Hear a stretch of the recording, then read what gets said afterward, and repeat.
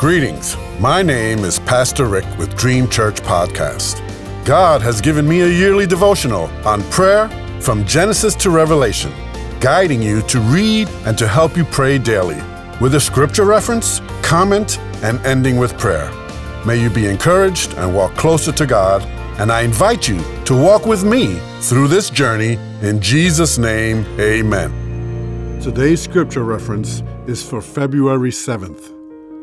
Exodus 29 and 42 says, "For the generations to come, this burnt offering is to be made regularly at the entrance to the tent of meeting, before the Lord. There I will meet you and speak to you." Today's comment: how wonderful it is to know that we can meet with the God of all creation anytime we want. As a song might go, just call him up. That means all we have to do is pick up the phone and dial the number. Seems easy, right? Well, I think there would be less problems in the world if God's people prayed about everything. 1 Thessalonians 5:17 says, "Pray continually," or to pray without ceasing. Another prayer put into song is 2 Chronicles 7:14. This is God speaking to Solomon. "If my people who are called by my name will humble themselves and pray, seek my face, turn from their wicked ways, then will I hear from heaven, and I will forgive their sin, and I will heal their land." You know how it goes. God was warning King Solomon and also encouraging him that he would be attentive to their prayers. In the warnings, God warned Solomon of exactly what had happened. Not just to him, but to the people of God. They had turned away and forsook the commands of God. They would suffer because of it.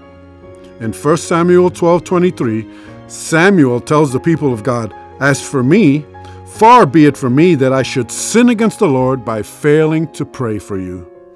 The amazing thing of today's passage is that we have God's recorded words and promises to Moses and the Israelites that he would dwell among them. So let us pray along with the prayer of Paul in Ephesians 6:18 after taking up the whole armor of God. It says, "And pray in the Spirit on all occasions with all kinds of prayers and requests. With this in mind, be alert and always keep on praying for all the saints." Prayer changes things. It even changes the mind of God. Read of King Hezekiah in Isaiah 38, where the king prayed and repented. As I said, he changed God's mind. Let us pray. Heavenly Father, I humbly come to you, remembering your words in 1 John 1:9, where it says, "If we confess our sins, God is faithful and just and will forgive us our sins and purify us from all unrighteousness." Thank you for your promise. Wash me clean with your blood, so my prayers will not be hindered, but heard. In your Son's name, Jesus, I pray. Amen.